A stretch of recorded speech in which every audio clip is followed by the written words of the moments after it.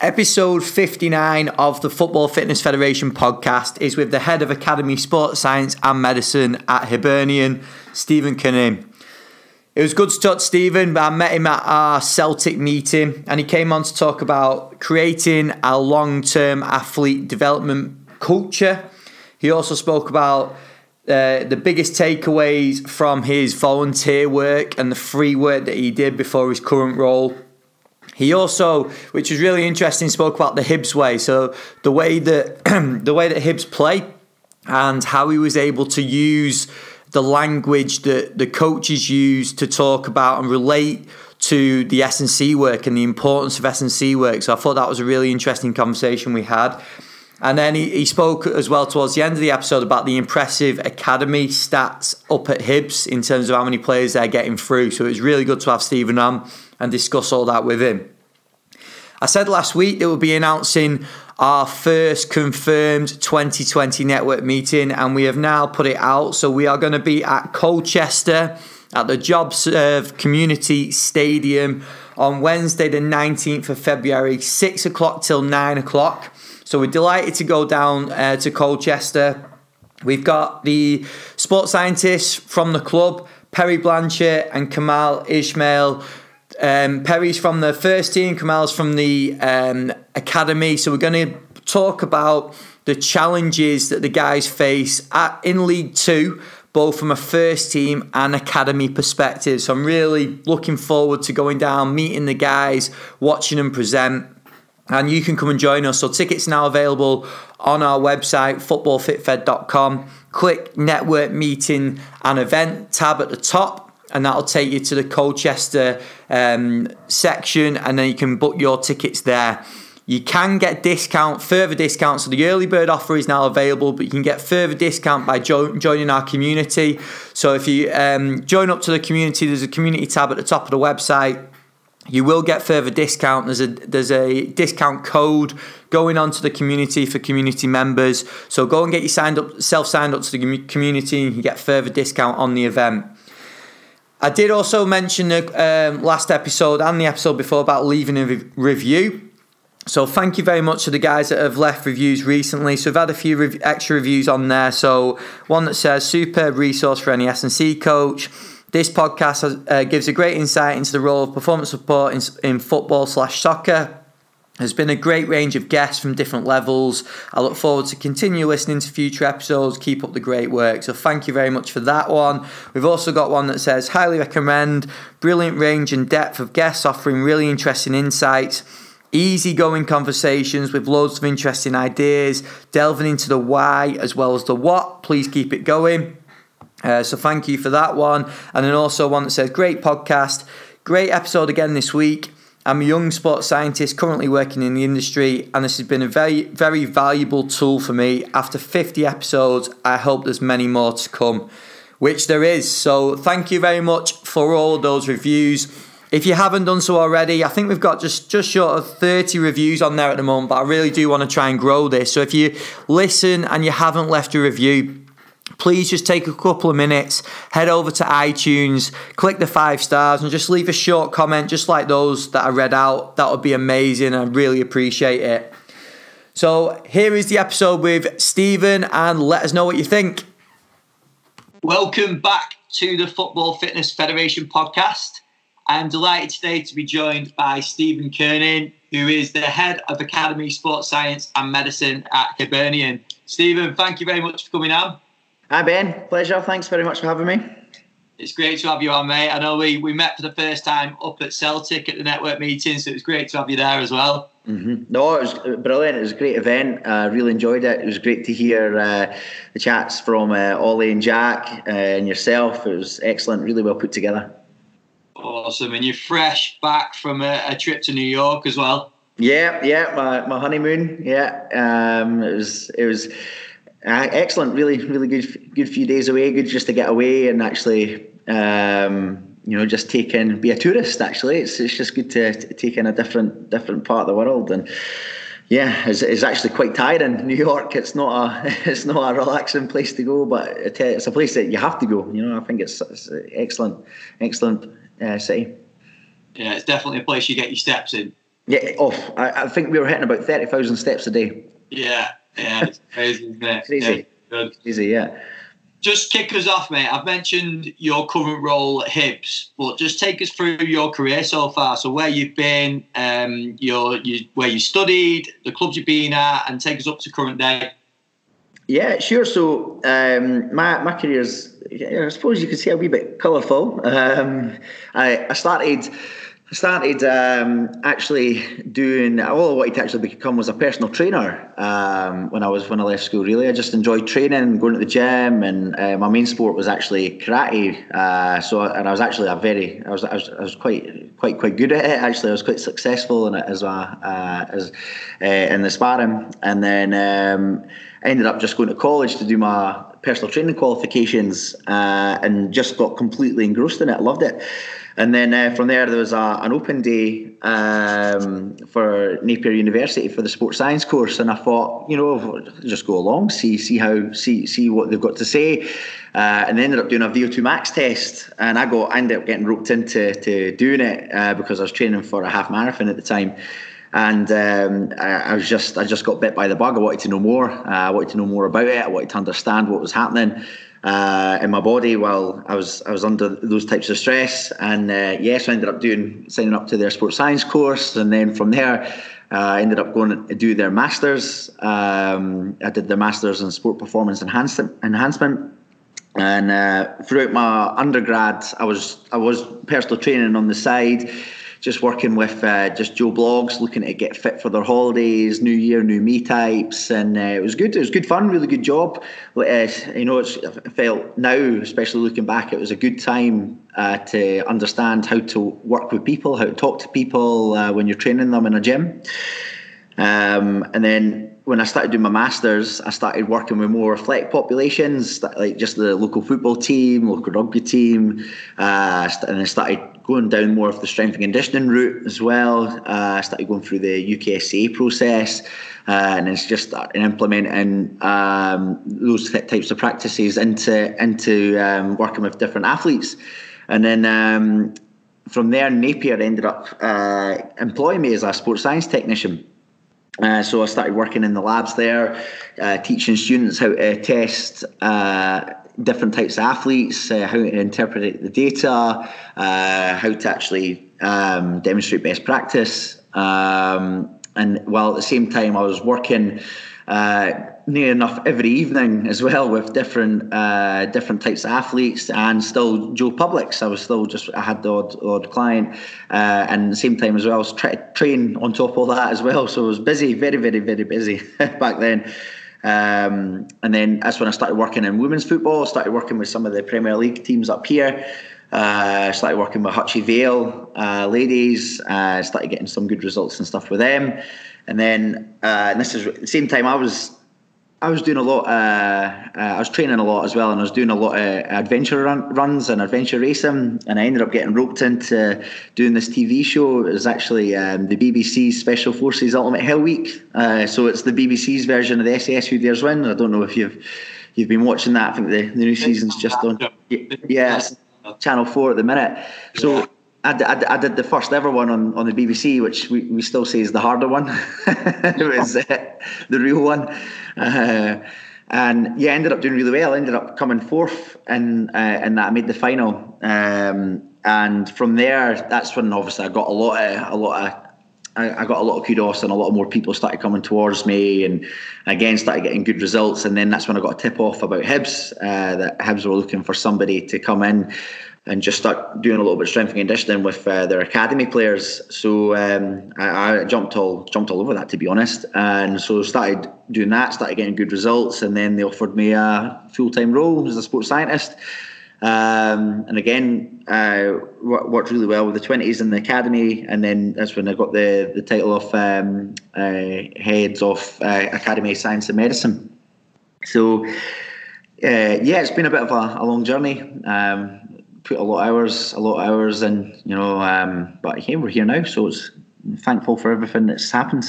And it's always good to hear people's story about where they've been and what they've done, and I think it shows when people are in a role like you're in at the moment. I don't think people understand the hours that have gone into it to get to that point.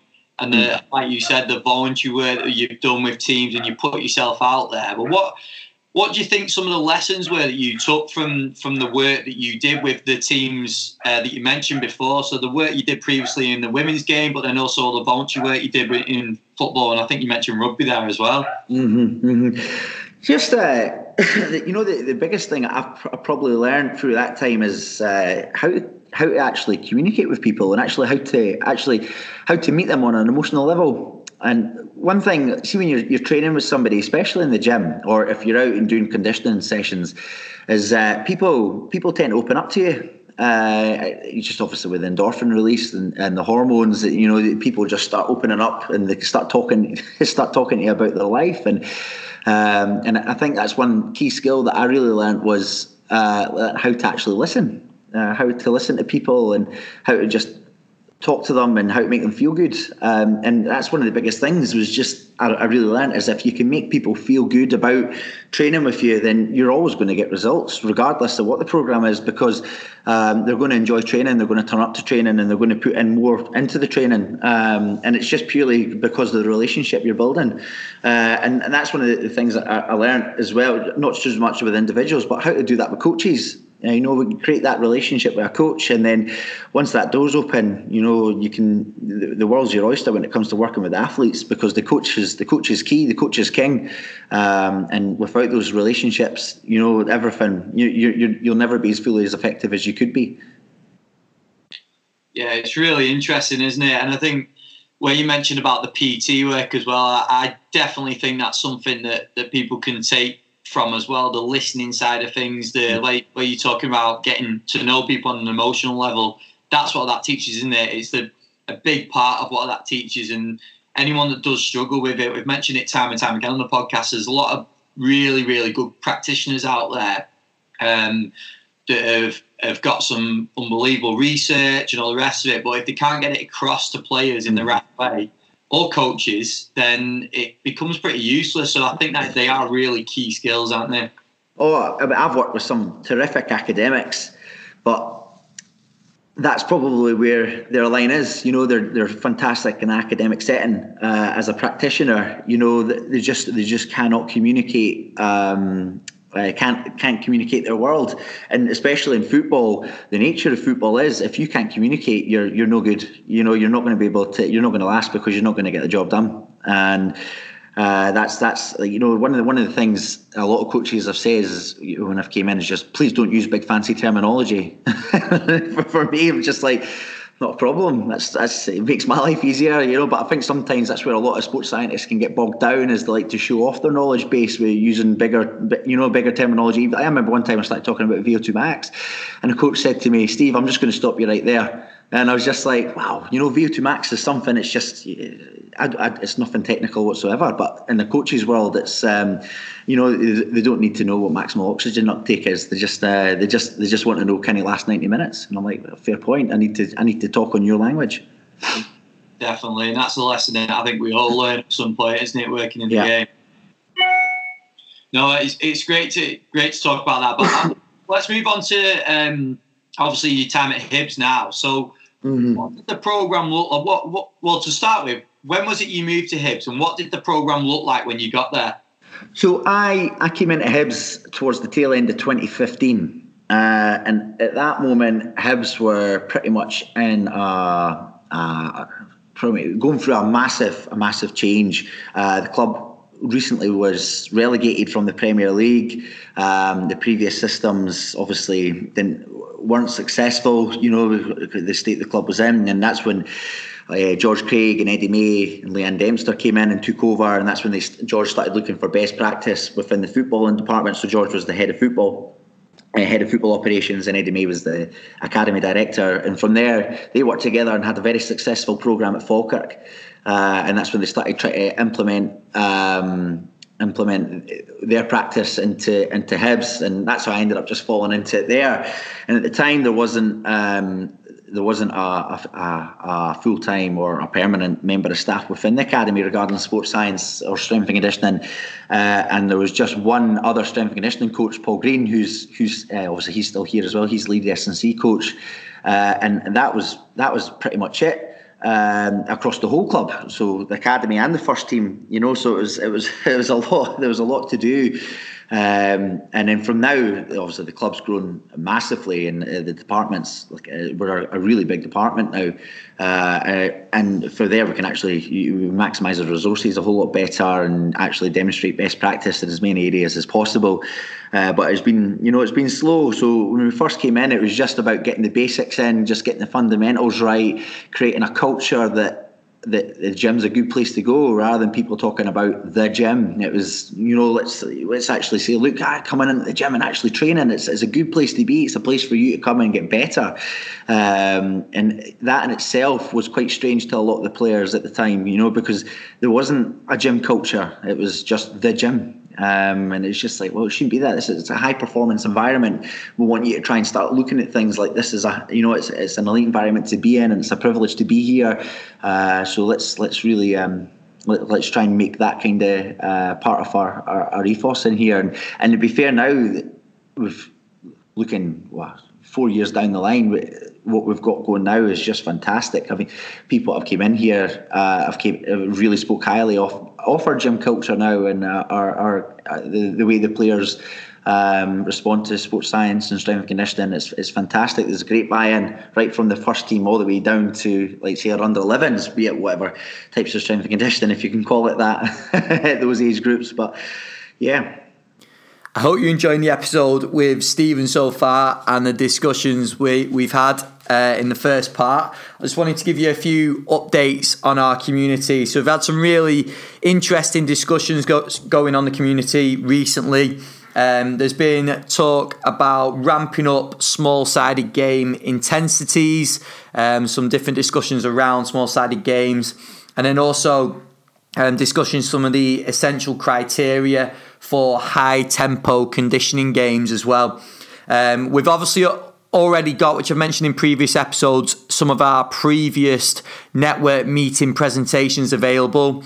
There's quite a few on there now, so you can go and check those out, along with the webinars on there as well. So if you want to become a community member, head over to footballfitfed.com, click the community tab at the top. If you sign up there, that'll give you 1 month free. After that month, it's then only $4.99 per month, and you get access to everything that's on there at the moment. And we'll also be adding all the upcoming 2020 network meeting presentations as well. You will also get discount to our upcoming events. So I mentioned the Colchester event at the start of the episode. If you are a community member already, keep an eye out for the discount code that will be put into the community for you to get your Colchester tickets and future event tickets. If you're not a member, sign up and you will have access to that as well. So not only can you get the early bird price as this episode goes out, but you'll also be able to get further discount on that event by joining up and keeping an eye out and using the discount code. So it'd be great to have as many people on the community as possible to join in the discussions and add to the content on there. And I hope you're enjoying this episode with Stephen and enjoy part 2. So what are some of the key things that you guys have put in place? I obviously, it's probably come from the increase in staff in a way, hasn't it? Like the numbers, you can obviously get your message across more. But what are some key things that you've done from 2015 to now to develop that programme? So the first thing was structure. The structure needed to be completely revamped and changed. There was no real long-term athletic development program. So that was the first thing we need to identify, was what's currently going on and where do we need to go, and just create loads of small little blocks to get there. So the first thing was we split the academy into 3 different phases. So it was like a junior, youth and professional academy. So the junior academies, under 12s down to the pre-academy, our youth academies from under 13s to under 16s, and our professional academy is under 18s to 20s, and then from there, obviously, that's into our first team. So that was the first thing, and then it was about creating not just like a from a sports science point of view, but actually from a coaching pathway as well. So, making sure there was a philosophy for the club, so the club could be identified as this is the way we like to play, the Hibs way. So there, it could be taught through the academy. So right from the first team all the way through, there's a similar message which is getting taught, so the boys are familiar with the progression at each stage. Same thing from a strength and conditioning point of view. First thing for me was the first thing I wanted to do was just put in the fundamentals. So we're just looking at your squat, your hinge, your push, your pull, your rotation, your brace type thing. Into the younger age groups. Well, even with the junior age groups, it was just about just play, just take them into the gym and just expose them to different types of different movement patterns, like animal movement patterns, different games of TIG, different. It was fun. It was a good fun place to come. So from there, that's when they instantly associate, I really like going into the gym, it's good. And then from there, slowly progressing that throughout the age groups and adding on more structure till roughly with under 16s, that's when we start really properly periodising their strength training. And then obviously under 18s to 20s, it's highly structured. But yeah, that's in a very, very quick nutshell, that's pretty much how we got about it. At the same time as well, slowly adding in more staff. So we added in another sports scientist to take over the junior and the younger age groups, bringing in a full-time physio just for the academy, bringing in a sports psychologist, bringing in a nutritionist as well. It's just been slowly but surely bringing in the right people at the right time. And with that as well, obviously bringing a new program, new approach, sometimes that can be met with a bit of backlash from coaches. So what was the reception like from the technical coaches and the buy-in? Like I says, I'm very lucky. So our head of academy, Eddie, he's very much he's a big believer in strength and conditioning, sports science, and so one of the things that he wanted, he's very much, he likes Hibs to play a high press, counter-attacking, explosive pace, power. Especially likes his wingers to be fast. Real technical, twisty-turny players in the middle. So from there, it was identifying obviously a job spec for each position and try to actually individualise the training programmes to as much as possible. And that wouldn't have been possible if it wasn't for that buy-in from Eddie, and because of that filters right throughout the whole academy, because at the end of the day the coach is king, and his voice is what everybody else has to fall in with, because it's his vision to tie into actually becoming a first team player. So for me, I'm in a very, very, very lucky, fortunate position. I don't really get as much hostility. There's a lot of things that we'd like to change, like we were looking at maybe the conditioning and actually mixing that in so it's more interlinked with the actual technical structure, more the kind of tactical periodization. But at the minute, what we're doing is working. There's always areas that you could improve, but like I say, I'm very lucky here. I don't get met with as much hostility as I know other people, such as myself and other clubs, come up across. So, yeah. Like I say, I'm lucky. That's obviously down to the culture that's throughout the club, isn't it? I think that's pretty obvious in speaking to you that culture is now embedded in the club, which is great. Mm-hmm. Do you think that you touched on the sort of game model there, and I'm guessing that's where you referred to the Hibs way before, and I think that style of play is possibly what you sort of meant by that. Do you think that sort of speed of the wingers and the tricky players, coaches they find it easy to relate that style of play to gym work, don't they, and S&C work? So do you think the Hibs way and their style of play was possibly a reason for the sort of buy-in from the coaches?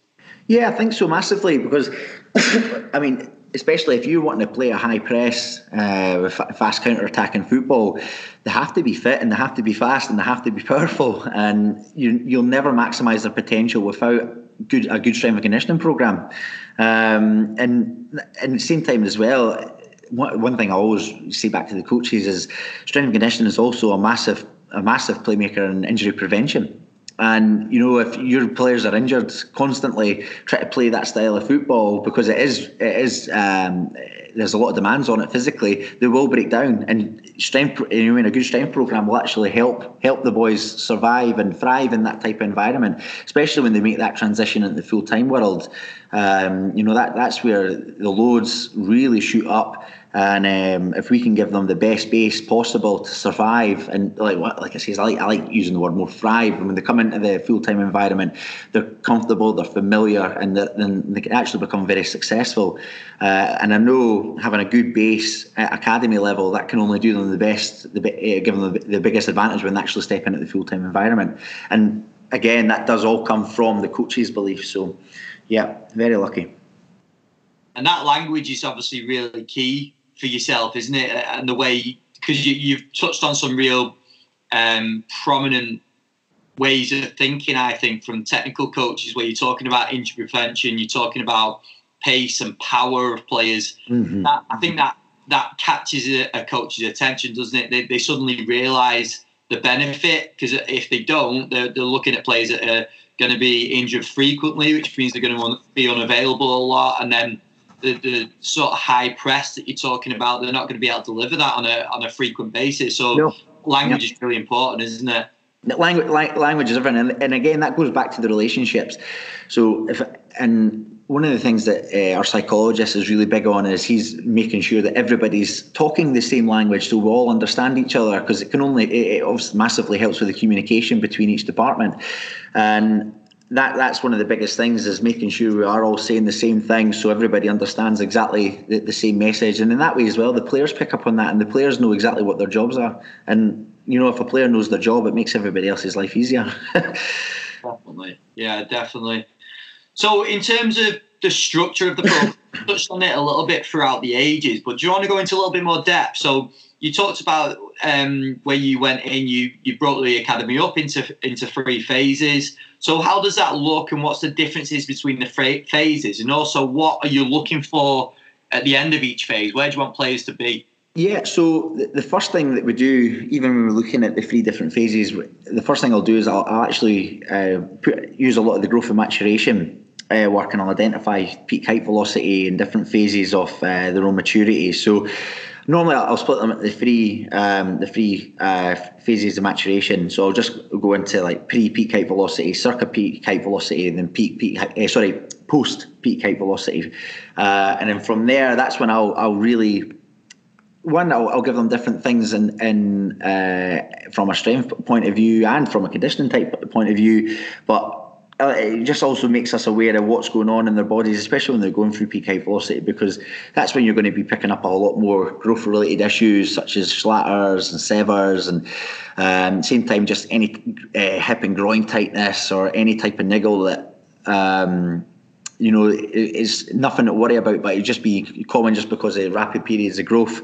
And we think it's important that the players know that, the coaches know that, and especially now the coaches will come to me and say, I take it he's going through his peak height velocity, and I'll say, why is that? He goes, because he can't run. That's pretty much why. Yeah. Or he just looks awkward. He says he just looks really awkward, and I'm like, well, that's awkward adolescent syndrome. That's all it is. He's not used to the rate his limbs are growing at, and that's why his movement just looks compromised. And for me, it's great that the coaches are aware of that as well. And from there, it's that's when we use the data just to go, right, okay, this player's going to need a little bit of breathing space, but as soon as we'll use that, if there's any flags that pop up, we'll just deload them a little bit and just let their body breathe and just adapt to that little period, and just monitor how they go. So we take our measurements every 8 weeks, because our training blocks work in 8 weeks. So at the end of every 8 weeks, we'll do an assessment week where we'll just see how they've been responding to the program and what their individual strengths and weaknesses are. And from there, we'll just correlate that way how much they've grown. If there's been rapid periods of growth and the performances have dipped, then that's normal, and we try to obviously say to them that's nothing to worry about. And from there, we'll just look at the trends on how they're progressing over periods of time.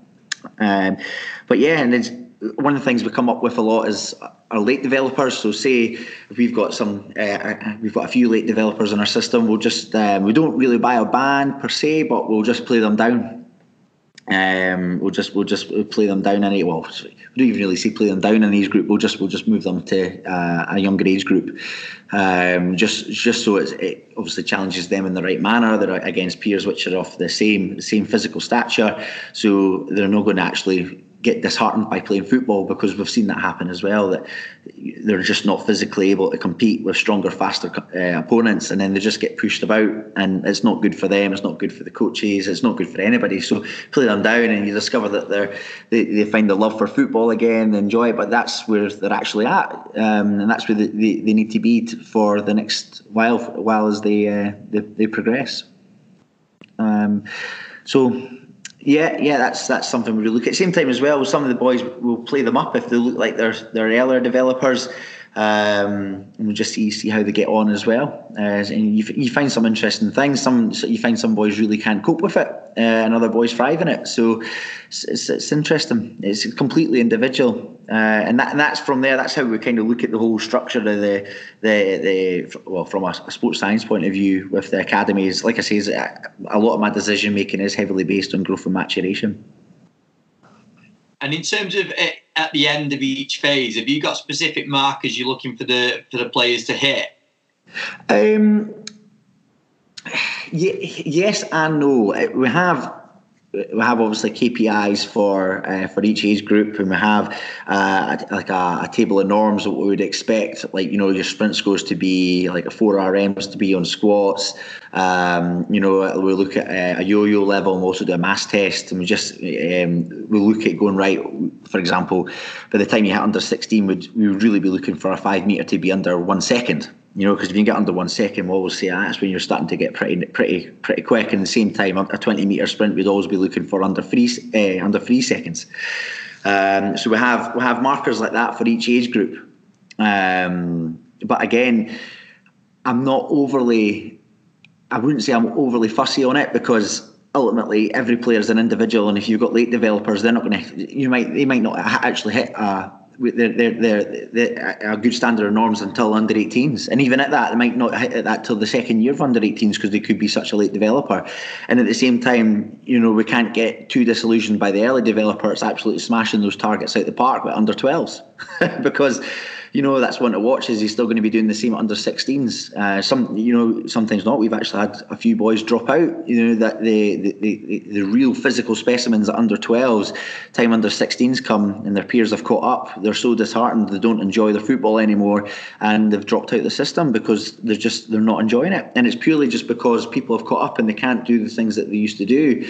But that's what you could say. It's up to us to actually find ways to challenge and stimulate them as well, but there's only so much you can do ultimately before the player just goes, I'm not enjoying this anymore. So yeah, does that make sense?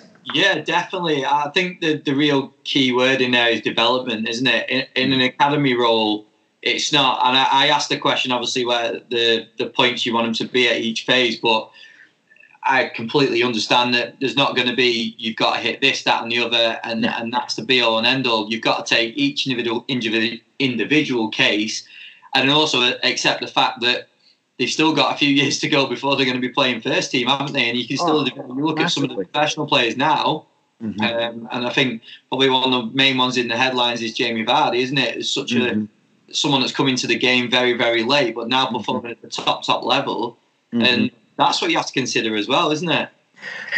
That's the biggest thing. I had a good chat with Sean Cummin recently, and that's one of the things he was talking about, like Jesse Lingard, and and he was saying, like, when he was younger, he was the tiny wee guy. Don't get me wrong, he had an amazing ability, but he was so small, and people would overlook him. But that's the thing. Luckily, under Alex Ferguson highlighted the fact that hold on to him, because he's going to be a late developer.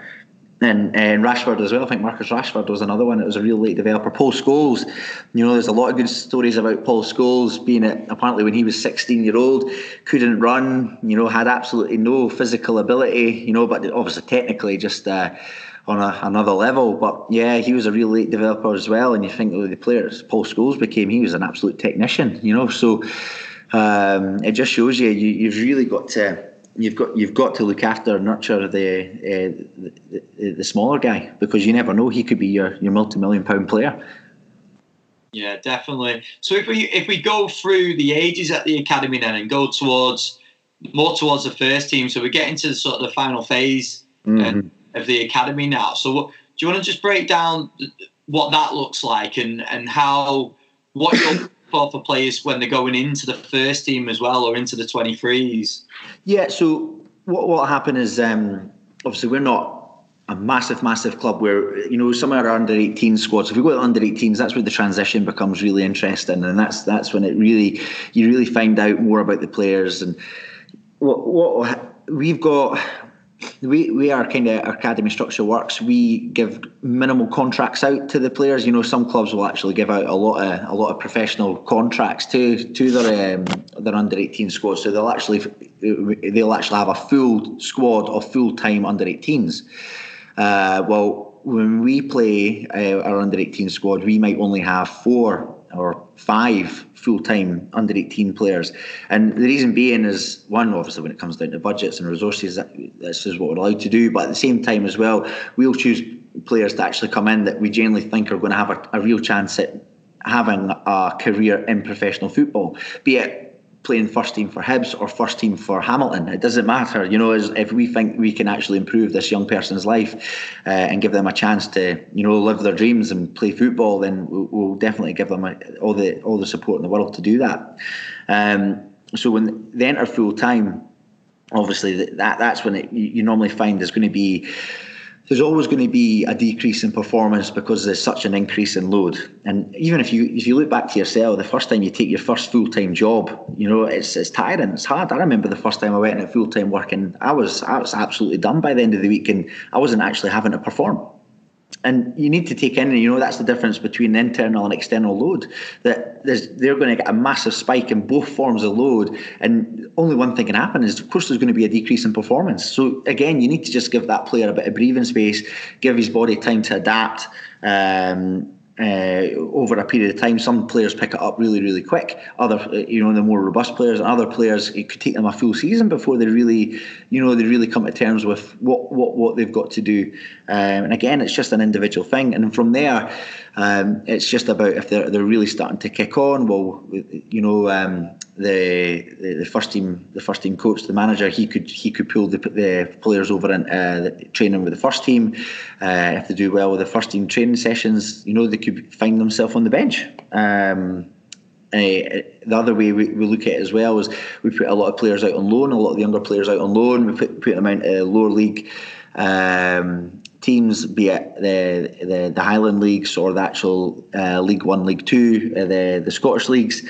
And if they're performing really, really well, it's great. Sometimes they don't perform as well, so we just bring them back and we just nurture them more. So every player is a complete individual, so you have to take that into account, that everybody grows and develops at different rates, and then eventually the penny does drop.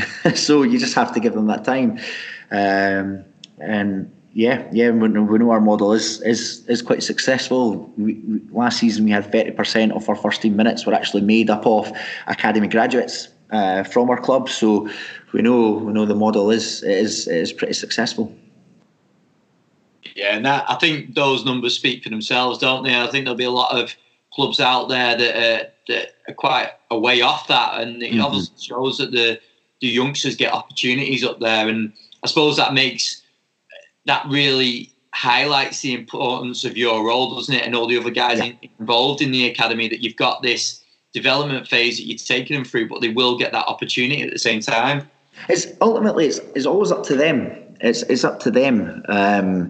Eddie always says, look, there's £1 million behind the store. You just have to open it. So we can put everything in place, but ultimately it always comes down to the player. And one thing we've always found is the hardest working players, they always will make something of themselves, just at a sheer force and hard work and determination, regardless of ability. I mean, you wouldn't be in this building if you didn't have ability, but if you're here, you've got a real chance. You've got a real chance at making it something for yourself. So the more you put in, the more you'll get out.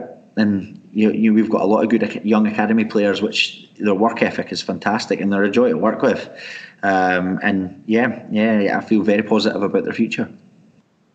And not to sort of finish on a negative point, but just to understand some of the challenges that you faced in that role. So it's very, very obvious that the culture is set in the club, and obviously that they're going to get chances in that first team environment. But what are some of the real main challenges you faced in terms of S&C implementation or buy-in from players, probably more than coaches? Is there any? You do get that. So the biggest thing for me is probably resources. You know, at times we are bursting at the seams at times because we're trying to do a lot, and we just from where I want to go, we just don't have the ability to do that. And it's just purely a resources issue, staffing, manpower, and actually facility wise.